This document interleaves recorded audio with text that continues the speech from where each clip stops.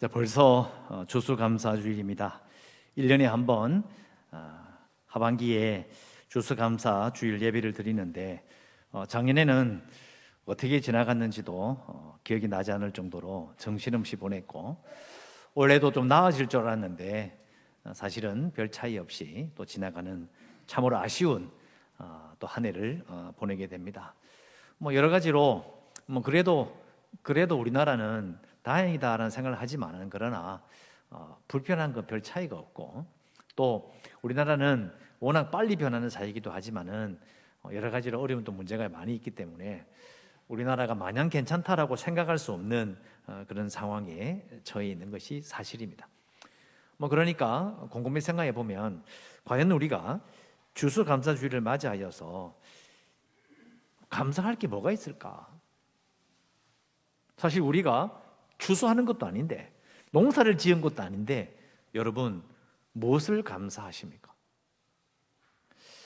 찬양 중에 이런 거 있잖아요. 장미꽃 가시 감사.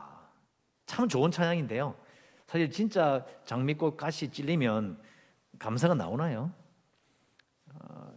감사가 안 나오죠. 욕부터 먼저 나옵니다. 아프니까 어쩔 수 없는 거죠. 이게 감사한다는 것이 그냥 기계적으로 아이고 살아있으니까 다행이다, 그런 식으로 생각하면 되는 건가? 그러면 진정한 감사는 또 뭔가? 그런 생각을 하게 됩니다. 그래서 우리가 진정한 감사를 한다는 것은 단순하게 감사의 제목, 이걸 발견 못했는데 이게 감사구나 라고 하는 것으로서는 한계가 있습니다. 여러분, 작년 우리 교회에서 나눠주는 교회 달력이 있잖아요. 달력에 보면 그 달력 밑에 날마다 거기 밑에 감사 기도 제목이 써 있는 거 아십니까? 기억나실지 모르겠어요. 저도 이제 주문하고 나서 받고 보니까 밑에 감사 제목이 막 적혀 있더라고요.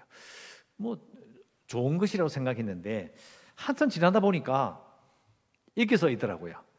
당구에서 이기게 하심에 감사. 이게 뭐야? 물론 이게 억지로 감사 기도 제목을 당구치가 이겼으니까 감사하고, 또 오늘도 살아있으니까 감사하고, 아무 데나 그냥 갖다 붙이면 감사한 거예요. 제가 보기에는 그건 아닌 것 같아요. 사실 우리가 큰 그림으로 우리의 삶을 보고 하나님께서 이 세상을 통치하신다는 큰 그림을 보지 않고 단지 나한테 생긴 일만 가지고 감사를 한다면 과연 우리는 감사할 수 있을까요? 그런 문제가 되는 겁니다. 80년대나 90년대를 접어들면서 정말 부흥도 하고, 그 다음에 교인들이 어디 땅을 샀는데 2배, 3배 이렇게 불어나면서 헌금도 열심히 하고, 정말 제가 아는 장로님도 서울에 있을 때 보니까 여의도에 사고 계시는데 아파트는 그렇게 후진데도 그 땅이 워낙 비싸니까 결국은 그 아파트를 매매하고 차익으로 10억을 버셨어요. 교회다가 11조를 1억을 딱 하시는데, 멋지더라고요. 근데 그 부분, 그 장로님만 감사하고 다른 사람들은 뭘 감사해야 되죠? 우리가 감사한다는 것을 여러분, 우리가 쉽게 생각하면 안 됩니다. 그러면 하나님은 10억 벌어서 1억 헌금하시는 장로님은 감사는 기쁘게 받으시고, 헌금하지 못하는 분의 예배는 안 받으시는 건가요? 우리가 감사해야 되는 생각을 여러분, 우리 쉽게 하면 안 됩니다. 과연 하나님이 받으시는 진정한 감사는 무엇인가? 그것을 분명히 우리가 생각해보고, 그것을 깨우치려면 큰 그림을 볼 줄 알아야 돼요. 자, 예를 들어 보겠습니다. 여러분, 요즘도 TV에 보면 저도 좋아하는 TV 프로그램이 세계 테마 기행, 걸어서 세계 소고 이런 TV가 있어요. 그런 프로그램 보면 가보지 못한 곳에 여러 가지 경치와 유적도가 이런 막 보여주고 그들의 삶을 보여주는 그 TV 프로그램이 있는데요. 보면서 참 신기하게 재밌는 게 참 많아요. 제가 참 좋아하는 건데, 유럽을 방문할 때에 이탈리아나 로마 쪽에 있는 이제 그 성당을 보여주는 거죠. 또 아니면 저기 영국이나 많이 있죠. 성당을 보여주는데요. 보신 분들이 있을 거예요. 보면 이 성당의 장식들이요, 지금도 짓고 있는 그 성당 이름은 기억이 안 나는데 얼마나 높은지, 하늘로 솟구쳐 오르는 거죠. 들어가 보면 여러분 그 찍은 사진을 보면요, 또 그 TV 나온 걸 보니까 입이 쭉 벌어지는 거죠. 저 위로. 터키에 있는 아시아 소피아 성당도 가보면 입이 쫙 벌어져요. 야, 거기서 기도하면요 금방 뭐가 될 것 같아요. 여러분 깎아지르듯이 그 성당에 들어가 보면 하늘로 닿을 것 같은 뾰족한 첨탑이 쫙 뻗어 있는데 수백 년의 역사를 가지고 있거든요. 자, 그런 데 가서 예배드리면 우리 교회처럼 이렇게 개혁파 교회가 가지는 교회처럼 뭐 지붕이 나지막하면 예배 안 받으시나요? 여러분 성당은요 그 첨탑을 만든 이유가 있어요. 그것은 하나님께 도달하려는, 저 하늘에 계신 하나님께 도달하려는, 앞으로 하나님께 다가가고 싶은 인간의 그 소망을 표현한 거예요. 그래서 깎아지르듯이 그렇게 뾰족하게 위로 올라가는 거죠. 근데 여러분 그 중세 시대에 많은 사람들이 그 예수를 믿고 하나님 믿는다고 이야기하는 그 수많은 나라 사람들이 과연 그게 하나님의 말씀과 맞지 않다는 걸 알았을까요? 하나님의 말씀과 맞지 않는데 그냥 태어나고 보니 하고 있는 거예요. 다 지어놨어. 온 신도들의 돈을 모아서 피와 땀을 긁어 모아서 교회를 세우고 성당을 높이 세웠어요.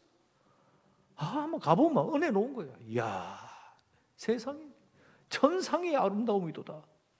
근데 여러분 사람이 하나님께 도달하려고 한다고 도달할 수 있는 게 아니고요. 문제가 뭐냐? 아니 하나님이 이 땅에 오셨잖아요. 성육신은 어떻게 할 거냐고요. 하나님이 세상을 이처럼 사랑하사 독생자를 우리에게 주셨는데, 그 하나님이 우리에게 오셨는데 그건 없어. 말 안 해요. 그러면서 또 예수님이 이 땅에 오신 것과 그건 또 그림도 그려놓고 막 기념을 해. 그러면서 또 동시에 막 세우고 올라가려고.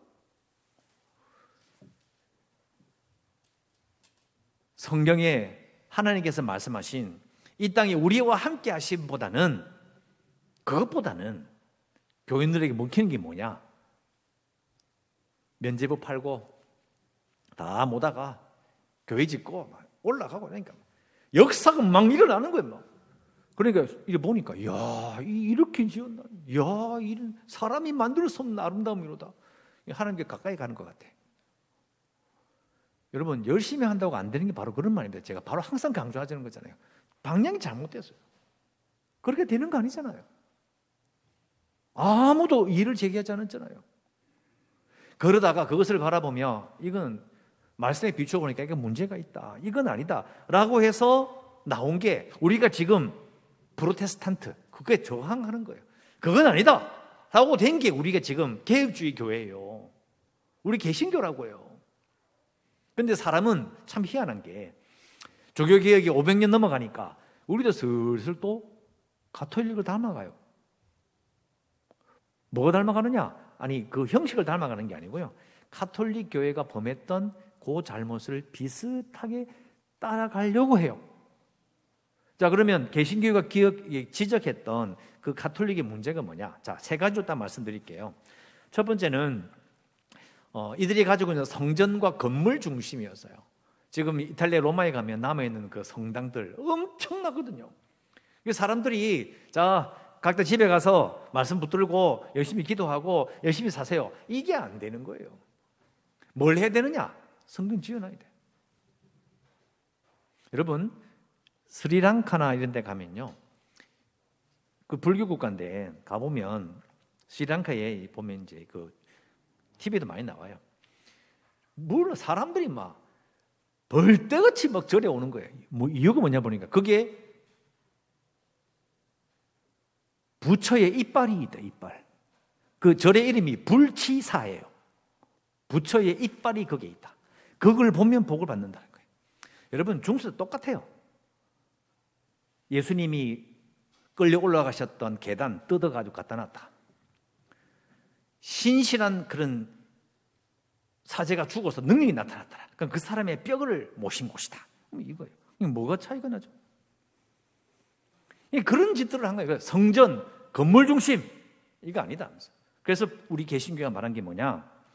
사람, 삶, 일터를 강조하는 거예요. 성전에 모인다고 중요한 게 아니라 그 사람이 사는 일터, 그가 살아가는 곳에서 하나님 앞에 똑바로 살아가는 거예요. 그래서 우리 개신교는 부르심을 강조하는 거죠. 직업, 하나님께서 부르셔서, 소명으로 부르셔서 하나님께 이 일을 하라고 우리를 부르셨다. 각자가 일하는 그곳에서 하나님 앞에 부끄럼 없이 살아라, 이거예요. 얼마나 중요한 교리인지 몰라요. 두 번째, 성직자 중심이었어요. 성직자 중심이니까 성직자가 라틴어를 읽고 그것을 독일어로 말해주는 거 엄청난 특권이었죠. 그러니까 결국은 성직자 중심에서 옮겨서 어디로 갑니까? 우리가 흔히 아는 만인 사역자, 만인 제사장 교리를 우리는 가지고 있어요. 그래서 여기서 나온 게 뭐냐? 우리가 잘 아는 제자 훈련이랑 여기서 나오는 거예요. 그냥 하는 게 아니거든요. 우리는 이걸 보면서 당연히 그렇지, 맞아 그렇게 생각해요. 그런데 우리가 어떻게 돼요? 이 두 가지만 보더라도요, 우리가 지금 성전 중심으로 다시 약간 방향을 틀어가는 것 같아요. 만인 제사장, 누구나 다 예수의 이름을 부르는 자는 하나님 앞에 예배를 드릴 수 있고, 그런 것보다는 오히려 성직자 중심으로 가는 것 같아요. 왜 그러냐면 분리되기 때문이에요. 내 일터 아무도 지켜보지 않아. 내 마음대로 살다가 교회만 오면 은혜 받아. 너무 좋다 이거지. 또 평상시에 하나님의 사람으로 열심히 사는 게 중요한 게 아니고, 나는 원래 잘 그렇게 못하니까 목사님도 제대로 좀 해보세요, 이렇게 이야기해 버리는 거죠. 그러니까 가톨릭과는 전혀 다르게 이상한 방향으로 이쪽으로 싹 쏠리는 느낌이 들어요. 자, 마지막으로 의식과 예배 중심이에요. 의식, 예배를 강조하는 게 나쁜 건 아니에요. 그런데 의식과 예배만 강조하는 거죠. 그런데 켈빈은 고람되어 하나님 앞에서, 너의 삶 속에서 하나님 앞에 이게 살아가라, 이렇게 된 거예요. 여러분, 이거는 가톨릭과 우리 개신교, 개혁주의 교회가 가지고 있는 뚜렷한 차이점입니다. 그래서 우리가 시간 지나보니까 어떤 느낌이에요? 어느 쪽인가요, 우리가? 제가 요즘 계속 설교 인내하잖아요. 주께서 사랑하시는 세상 속으로. 누구나 다 자기가 사는 그 세상 속으로 들어가서 하나님의 사람답게 하나님 앞에서 내가 살아간다는 마음으로 살 의무가 있고, 그것이 바로 하나님의 부르심이에요. 우리가 다 아는 거지만, 그러나 가만 생각해 보면 나도 모르게 성전 건물 중심이에요. 나도 모르게 목사한테 다 띠에 맡기고 이 다 알아서 해라 하면서 그렇게 하고 있어요. 그리고 예배를 드려야만이 모든 게 다 된다고 생각해요. 물론 예배를 안 드리면 안 되죠. 중요한 것은 그렇게 강조하면서 사실은 교회 밖으로 나가서 자신의 삶 속에서 정말 나도, 목사님도 하나님 앞에서, 장로님도 하나님 앞에서, 우리 모두가 하나님 앞에서 일상을 어떻게 살 것인가가 강조되어야 돼요. 이것은 균형이라는 거예요. 균형. 한쪽으로 쏠리는 건 아니에요. 왜요? 건물 필요하거든요. 아니, 낡으면 바꿔야 되고 예배 드리는데 불편함이 없도록 준비하는 거, 그게 뭐 나쁜 건가요? 필요하면 해야죠. 그래서 그 건물 중심이 아니라 건물 지어야 되죠. 틀린 거 아니에요. 그러면서 성직자 중심, 목사 필요하잖아요. 목사 필요 없나요? 그러면 모든 직책을 다 없애자. 이게 말도 안 되는 소리. 그리고 의식 예배 드리지 말자는 건가요? 아니에요. 두 개 같이 가야 되는 거죠. 예배를 드리고 목사 중심으로, 당회 중심으로 우리가 공동체가 하나가 되어서 예배를 드리고 흩어져서 누구나 다 하나님 앞에서 동일한 책임과 동일한 의무와 동일한 헌신을 해야 되는 거예요. 그런데 사람은 균형을 갖추기보다는 한쪽으로 쏠리는 문제가 있는 거죠. 근데 이게 제가 설명드린 이 가톨릭의 문제와 개신교가 그걸 받아들이고 그 다음에 우리에게 이어지는 역사를 봤을 때에 우리가 이걸 그냥 역사적으로 그냥 그렇구나라고 지나갈 수 없는 이유가 뭐냐면, 오늘 말씀에 나오는 이 예수님의 말씀이 오늘 말씀 제목처럼 판이 뒤집혀버린 거예요. 바꿔버린 거예요. 그 일이 예수님 시대에도 일어났고, 남유다가 망하는 에스겔과 이사야, 예레미야도 그때도 또 뒤집어졌고, 또 우리 시대도 코로나라고 하는 생각지도 못한 바이러스로 말미암아 온 세계가 지금 판이 바뀌어버렸어요. 이 부분을 생각해야 우리는 하나님 앞에서 과연 내가 어떤 마음을 품어야 되고, 지금 모든 세계가 코로나 이후에 이게 어떻게 될 것인지, 어떻게 살아갈 것인지를 전전긍긍하는데, 그럼 교회는 그래 코로나니 그래라 우리는 아무 상관없다. 그게 아니죠. 왜? 세상 속에 살아가기 때문에 우리는 어떻게 해야 될 것인가? 이 부분이 해결돼야 우리는 해를 거듭할수록 세상이 아무리 어려워도 우리는 진정한 감사를 드릴 수 있습니다. 그래서 우리가 오늘 본문을 읽으면서 하나님께서 생각하시는 이 판 뒤집기, 사람들은 이 판이 맞는데 이 장기판을 다 떠가지고 쫙 이기는 판이고 됐다 하는데 그냥 팍 엎어버리는 거예요. 이게 얼마나 뼈 아픈지 몰라요. 사람이 들을 때는, 사람이 그걸 볼 때는 이건 정말 기가 막힌 일이라는 거예요. 자, 오늘 말씀을 보죠. 오늘 말씀에 21장 읽었는데요.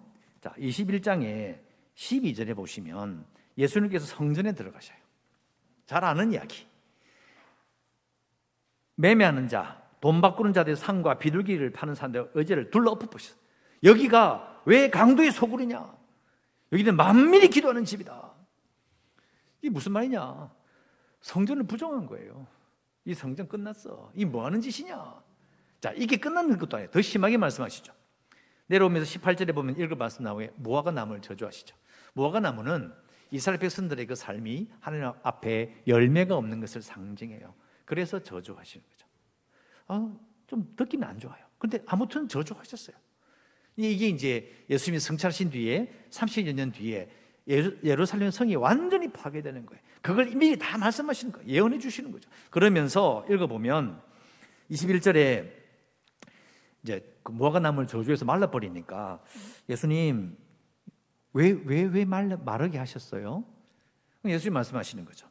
내가 너에게 이르노니 믿음이 있고 의심하지 않으면 이 무화과 나무에게 된 이런 일만 할 뿐 아니라. 제자들을 보고 기도해가지고 무화과 나무 저주하라는 이야기인가요? 아니죠. 잘못된 신앙의 모습이 있으면, 하나님을 멀어지게 만드는 게 있으면 그 기도해서 무너뜨리라는 거예요. 또 심지어 이 산들어 들려 바다에 던져지라 할 것이다. 자, 이 산이 어느 산인데요?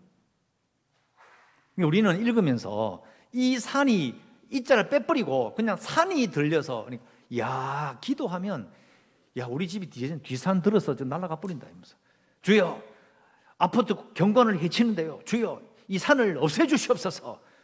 안 없어지는 거예요. 그 산이 아니에요. 이 산은 성전산을 의미하는 거예요. 왜? 지금 예수님이 방금 성전산에 올라가서 성전에 들어가서 엎어버리고 내려오셨거든요. 성전산을 보면서 우리가 기도하면 이 무화과로 상징되는 이스라엘 백성들의 이 잘못된 것들 엎어버려요. 마르게 할 수 있다. 그리고 하나님을 대적하며 하나님을 바라보지 못하게 맡은 저 성전산 들어서 던져버린다.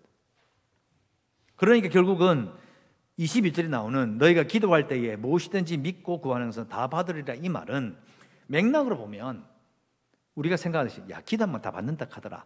아닙니다. 맥락이 그게 아닙니다. 예수님은 하나님을 믿는다고 난리를 치고 온갖 돈을 다 끌어모아서 솔로몬 성전보다 더 큰 성전을 지었지만, 이래 보니까 하나님이신 그분이 볼 때에 기가 차는 거예요. 이게 뭐 하는 짓이냐? 여러분, 제자들은요, 앞에 보면 마태복음 24장이나 요한복음 2장 넘어가 보면, 특히 마가복음 가면요, 제자들이 이렇게 이야기합니다. 갈릴리 총구석에 있던 예수님, 갈릴리에 사역 많이 하셨으니까 남쪽으로 내려옵니다. 남쪽에 이제 예루살렘이 있는 거죠. 내려왔어요.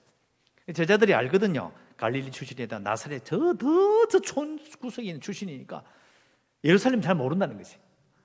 예수님, 스승님, 한번 보세요. 야, 이거 성전 대전하지 않습니까? 이건 뭐고요? 이게 이쪽 문 이름이 뭐고요? 이리 올라가면 뭐가 있고요? 막 설명하는 거예요.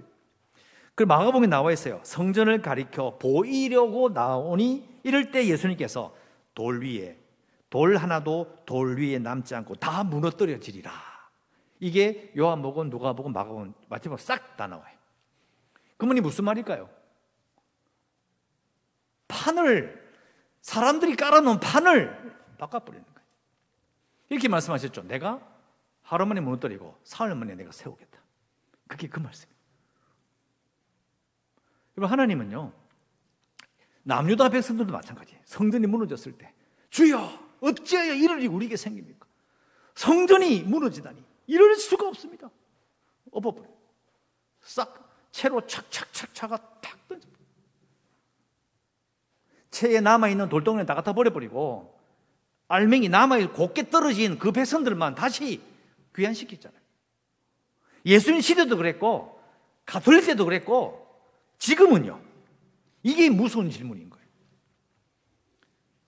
하나님은 또 우리가 사는 이 세상의 판을 또 뒤집어 버린 거예요. 여러분, 누구 탓이라고 말할 수 없어요. 왜냐하면 이 세상은 하나님이 통치하시기 때문에 우리에게 생기는 모든 일들은 하나님의 뜻이 있어요. 우리가 다 이해하지 못할 뿐이지 분명히 큰 뜻이 있어요. 우리가 생각했던 예배, 우리가 드리는 모든 것들, 저도 정말 이 오랫동안 교회에 몸담았던 그 모든 전통도 모든 것이 다 그 뿌리가 뽑히듯이 흔들리잖아요. 어떻게 해야 되는 거예요? 누구 탓인데요? 세상 탓입니까? 아니면 우리가 기도를 안 해서 그렇습니까? 그 사람 때문입니까? 누구 때문인데요? 그렇게 해결되는 문제가 아닌 겁니다. 그러니까 남유다가 기원전 580년대 망할 때 그때 그 사람들이 눈에 보이는 성전이 무너질 때 받았던 그 충격을 또 예수님 시대의 그 성전이 AD 70년에 완전히 없어질 때 그때 받은 그 충격을 지금 우리도 받고 있는 거예요. 우리도 받고 있는 거예요. 그럼 우리가 과연 뭘 감사할 수 있냐고요.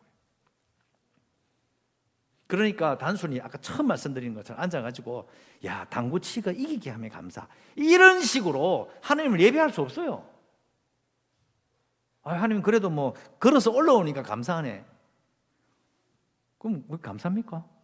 물론 그래도 좀 긍정적으로 생각해보자. 그런 식으로는 되지만 그러나 하나님이 그런 감사를 받으시겠느냐? 여러분 그런 식으로 되는 게 아니죠. 하나님이 돈이 필요한 것도 아니고, 그죠? 돈 많이 바치면 감사하시고 아니에요. 그런 식으로 되는 게 아니라면 가만 생각해보는 거죠. 이게 하나님은 믿는 자들의 공동체를 사랑하셔요. 이게 원칙이죠. 그래서 교회가 유지되고 교회가 사라지지 않고 세상이 꺾을 수 없는 거잖아요. 그러면 그 교회를 살리시기 위해서 하나님은 어떻게 하실 것인가? 그래서 원래 하나님의 의도대로 바꾸는 거예요. 자, 잘 생각해 보세요. 이스라엘 백성들이 살았던 그 출애굽에 들어가서 이스라엘 백성들이 땅에 딱 들어갔어요. 딱 들어가면 하나님이 다윗 이전에는 성전을 허락하지 않으셨어요. 그죠? 그러니까 결국 그것은 무슨 말이냐면 하나님께서 다윗에게 네 성전 지어야 돼 말씀하신 적이 없어요. 그게 무슨 말이냐면 성전이 필요 없다가 아니고요. 하나님의 원래 의도는 지파가 흩어져서 각자가 분배받은 그 땅에서 하나님 앞에 똑같이 신실하게 사는 게 중요한 거예요. 건물 중심이 아니고 실로라는 장소, 예루살렘이라는 장소가 우선되는 것이 아니라 각 지파가 분배받은 그 땅에서 하나님의 사람으로 살아가는 게 중요해요. 율법을 지키고 신실하게 사는 거예요. 그게 바로 코란데오예요. 그리고 탁월한 제사장과 탁월한 선지자 중심으로 모든 것이 돌아가는 것이 아니라 각자에게 율법을 지킬 의무를 주시는 거예요. 탁월한 자가 잘했기 때문에 복을 준다. 아니에요.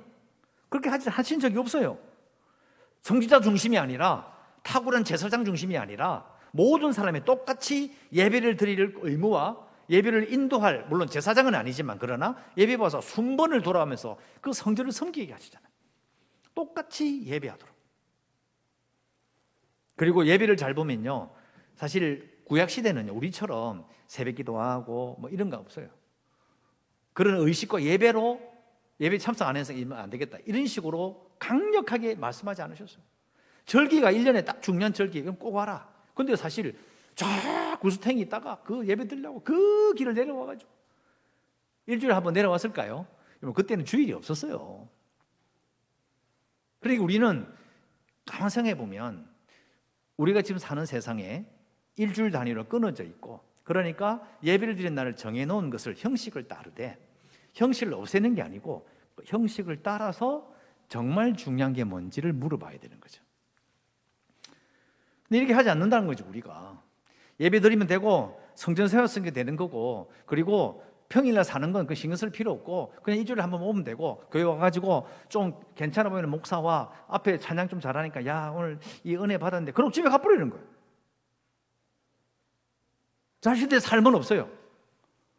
그래서 큰 사고 치거나 좀 찝찝하면 회개 한 두 번 하고, 아니 그런 식으로 간다는 게 저는 왜? 너무 답답한 거예요. 그러니까 감사가 넘치질 않아요. 하나님, 아무리 기도해도 왜 내 자식은 잘 안 됩니까? 왜 아무리 기도해도 우리 교회는 왜 성전을 지을 돈과 이런 게 잘 해결이 안 됩니까? 왜 내 자식은 아픈 게 나아지질 않습니까? 내가 죄를 지어서 그렇습니까? 내가 지은 죄가 많아서 그렇습니까? 네, 그런 생각을 하고 사는 거예요. 그러니까 감사할 게 없어요. 어떻게 하겠냐고요. 그러니까 하나님은 참으로 우리를 편애하시는 분이시군요. 이렇게 생각하는 거예요.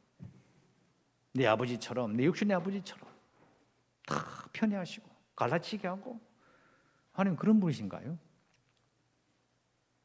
아니죠. 그래서 제가 강조하듯이 무조건 열심히 한다고 되는 게 아니에요. 그게 아니라 과연 방향이 맞는지, 우리가 어디로 가고 있는지를 잘 생각해 봐야 돼요. 그러니까 생각해 보면 남유다가 망할 때를 알아.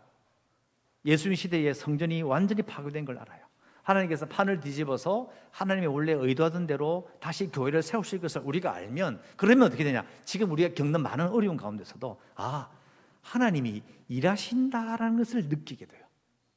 그래서 우리는 뭘 해야 되느냐? 결국 우리는 진정한 감사는요, 어떤 형편에 있든지 내가 정말 하나님의 뜻대로 살고 있다라는 것을 내 스스로 그걸 알 때예요. 그러면 와서 무엇을 드리든지 간에 그 물질을, 그 헌금을 추수감사절기를 기억하는 그 순간 그 성도에게는 감동이 임하는 거예요. 그것이 없이 그냥 정신없이 살다가 그냥 와가지고 좀 챙겨가 놓고 그러면 될까요? 그런 검사로 끝나면 되는 건가요? 아니죠. 그래서 오히려 이렇게 생각할 수 있어요. 교회는 오히려 어려움을 겪을 때 빛이 나요. 진짜 신앙이 표가 나요. 하나님은 그걸 원하시는 거죠. 그래서 우리가 인간은 정말 고통스럽고 남유다가 망할 때처럼 온 민족이 정말 개처럼 끌려가는 무시무시한 환난을 당할 때, 또 그 자랑하는 헤롯 성전이 완전히 파괴되어서 돌 위에 돌 하나도 안 남아서 전부 다 없어질 때 그 고통을 겪으면서도까지도 이렇게. 그럼 지금 우리가 겪는 이 코로나라는 고통은 어떤가요? 사실은 전 세계적으로 생각하면 보통 일이 아닌 거죠. 미국 같은 경우에는 도시 하나가 없어질 정도로 많은 사람이 죽었어요. 통계가 정확하게 밝혀지지 않을 뿐이지, 또 우리가 거기에 비하면 그래도 좀 통제가 되는 듯한 느낌이 들 뿐이지 전 세계적인 재난이에요. 그럼 교회는 어떻게 할 것인가? 어떻게 해야 되는 것인가?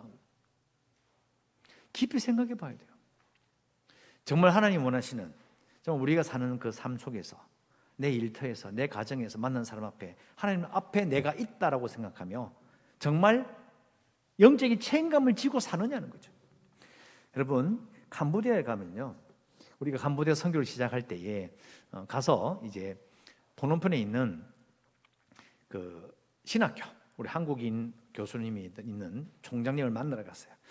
제 기억에 그 성함은 잘 기억이 안 나는데 전 무슨 총장님 같은데, 인사하고 딱 앉았는데 첫 마디가 뭐냐면, 목사님 제발 좀 전화해가지고 헌금할 테니 교회 지으라고 좀 말 좀 하지 않았으면 좋겠습니다. 이랬는데, 목사님, 선교사님, 제가요 평생의 꿈입니다. 하나님께 기도 제목이 있습니다. 뭡니까? 돈을 보내드릴 테니 교회를 하나 지어주십시오. 성전을 짓는 게 교회는 내 꿈입니다. 나쁜 말은 아니죠. 근데 캄보디아 교회가 너무 많아. 무슨 말이냐면 신자도 없는데 교회부터 딱 세워놓고 시작하는 거예요. 많은 문제가 있어요. 왜 그러냐면 성전 중심의 신앙인 거예요. 내가 못 먹고 못 입고 돈 모아가지고 선교지 교회를 지으면 하나님이 복을 주시리라. 그 복이 내 자손의 자손으로 내려가리라. 그래서 무분별하게 지으면 안 돼요. 여러분, 우리도 스라인벌의 교회 짓기 위해서요, 그 캄보디아를 얼마나 돌아다닌 줄 압니까? 진짜 오래 지속될 교회가 어떤 교회냐, 정말 거기에 뿌리 내릴 수 있는 교회가 어디냐, 얼마나 많이 다녔는지 몰라요. 여러분, 하나님의 일이 그냥 내가 이거 하면 되겠다 해서 금방 됩니까? 아니죠. 그런 식으로 되는 거예요. 그런데 우리는 성전 중심의 신앙인 거예요. 건물 중심의 신앙을 가지고 있어요. 자기도 모르게. 자, 이건 틀린 게 아니고, 나쁜 게 아니고요. 사람이니까 눈에 보이는 게 먼저일 수밖에 없죠. 그럼 뭐라 하겠어요. 저도 그런 생각 할 때 있거든요. 야, 좀 이런 생각 많이 해요. 그러니까 이 성도들도 마찬가지죠. 교회 와가지고 교회 모습 보고 눈에 보이는 거 보고 마음에 들면 은혜 받고 마음에 안 들면 은혜 못 받는 거예요. 은혜 못 받는 이야기를 하죠. 뭐 어떻게 하겠어요? 그러면 우리는 그냥 눈에 보이는 대로 그냥 30년, 40년, 70년, 80년 옛날에 들었던 그대로 그냥 쭉쭉 살면 되나요? 근데 문제는 그럴 때 하나님이 판을 엎어보는 거예요. 왜? 하나님 보실 때는 우리 원하시는 그대로 일터와 그 삶 중심으로 사역자가 아니라 자신이 영적인 체민을 지며 하나님 앞에 살아가는 그 삶을 하나님께서 살 수 있도록 살도록 엎어버리는 거예요. 판을 탁탁탁탁 털어버리는 거예요. 우리가 진정으로 감사하기 위해서는요, 진짜 신앙으로 내가 하나님 앞에 내 삶, 내가 살고 있는 곳에서 정말 하나님 앞에 부끄럼 없이 살 때에 그때에 드리는 예배가 하나님이 받으시는 예배가 될 거예요. 거기서 능력이 분명히 나타나고 영광이 나타나게 될 것입니다. 다시 묻습니다. 여러분은 어떤 감사 기도 제목을 가지고 있다 지금 이 자리에 오셨습니까? 우리는 무엇을 감사해야 합니까? 아이고, 이번에는 감사할 게 없으니까 다음에 합시다, 이겁니까? 이거 감사할 게 어디 있어요? 요즘 힘든데. 그렇습니까? 하나님은 우리의 모든 것을 다 감찰하십니다. 어떤 마음으로 사는지, 뭘 원하는지, 또 남이 알지 못하는 부분에 있어서 어떻게 하는지 다 하십니다. 그러니까 이 감동이 있고 예배 가운데 큰 기쁨이 있으려면요, 예배자가 먼저 하나님 앞에 그런 삶을 살아야 합니다. 그래야 감동이 되는 거예요. 그래서 제가 강조하는 게 이쪽으로 넘어가는 거죠. 제가 그냥 2021년도는 이것 한번 강조해 볼까? 아니에요. 다 성경에 근거가 있고 역사적인 근거가 있어서 이야기를 하는 거예요. 말을 바꿔서, 표현을 바꿔서 주가 사랑하신 세상 속으로 말하는 것뿐이지 실제로 그 내용은요, 예수님께 하셨던 그 일을 그대로 따라서 하는 거예요. 예수님이 그렇게 하셨다는 거예요. 근데 굳이 우리가 예수님께서 지적하시고 그게 아니다, 이거 성전 자랑을 뭐하냐 실컷 이야기해놔도 또 자랑하고 또 자랑하고, 나는 안 해도 돼요. 목사님 하세요. 나는 뭐 좀 그러니까 목사님 좀 똑바로 있어. 자기는 뭘 하는 거? 결국 평생 동안 그냥 가버리면 어떻게 되느냐? 감사의 감동이 없어요. 감사의 감동이 없어요. 여러분, 이런 거 있잖아요. 자기가 남에게 부모에게 돈을 타서 쓰고 이러면요, 그 돈이 귀한 줄 몰라요. 근데 자기가 직접 아르바이트를 하고 눈에 피눈물이 나서 열심히 돈을 벌면요, 그 물질을 가지고 하나님 앞에 예배 드릴 때, 그 헌금할 때요, 그 마음이 어떻습니까? 감동이죠. 아닌데 나는 들을 때 아까워 죽겠던데 이겁니까? 다릅니다. 하나님 앞에 진실할 때에 정말 하나님의 뜻대로 내가 하나님 앞에서 내 삶의 현장에서 내가 정말 하나님 앞에 신실하게 살고 부끄럽지 않게 살았다라는 그 고백만이 우리의 감사를 진정으로 살아있게 하는 겁니다. 우리는 어렵다고 불편한 건 물론 필요합니다. 이거 어렵다 저거 어렵다 다 좋습니다. 중요한 것은, 정말 우리에게 필요한 것은 우리가 하나님과 나 사이에 하나님 앞에 내어놓을 수 있는 진실된 삶이 있어야 한다는 겁니다. 이것이 우리가 흔히 말하는 하나님 앞에서 다른 사람 힘을 빌리는 것이 아니라 내가 하나님 앞에 나아가는 겁니다. 마지막으로 다시 묻습니다. 여러분은 하나님 앞에 어떤 감사를 드리려고 오셨습니까? 내년에 또 2020년인데 또 추수감사주일 옵니다. 또 그 앞에도 맥주 감사도 옵니다. 감사주일을 우리가 맞이한다는 것은요, 감사할 수 있도록 준비해야 된다는 것. 그것도 1년 내내죠, 사실은. 오늘 주일 끝나고 나면 내년 이맘때까지 계속 준비합니다. 부끄럼 없이 신실하게. 교회와에만 하나님이 계신 게 아니고 내가 걸어가는 발걸음 욥은 이렇게 이야기하죠. 내가 걸어가는 그 모든 길을 걸어갈 때 하나님께서 빛을 비추셔서 내가 암흑 속에 걸어갈 때 걸어갈 수 있게 하셨다. 하나님이 함께 하신다는 거죠. 우리도 마찬가지. 여러분, 다음 추수감사주를 맞이할 때는 헛됨이 없이, 헛되게 그냥 정신없이 와가지고 그냥 대강 대강 새해가 그냥 이런 거 말고 정말 내가 하나님 앞에 감사할 때에 그 감동이 내 감동이 될 수 있도록 기도하고 준비해야 합니다.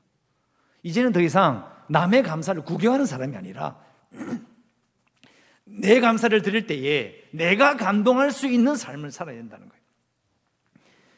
어려울 때 예배하고 물질 드리는 거 정말 힘든 일입니다. 정말 칭찬해 드리고 싶어요. 우리 한국에 있는 많은 교인들 그리고 국민들 어려울 때에 그래도 잘 견뎌내고 다른 나라가 신기하다 말할 정도로 잘 견뎌내고 있잖아요. 무슨 문제가 있어도 우리는 자리를 잘 지키고 있어요. 그럼 특히 그걸로 끝나는 게 아니라 우리 신자들이 어떻게 할 것인가, 내년을 위해 준비하고 기도하고, 여러분 참으로 2022년도에 우리가 더 이상 이렇게 질 수가 없잖아요. 마음을 새롭게 하고 또 다음 감사주일을 준비하면서 하나님 이제 다시 시작합니다. 주님 부끄럽지 않게 열심히 살아서 내년에 추수감사주일과 그리고 내년을 마무리할 때 나에게 우리 모두에게 주여 큰 감동을 주시옵소서. 이렇게 기도하며 준비할 수 있는 모든 성도 되시기를 주의 이름으로 축원합니다.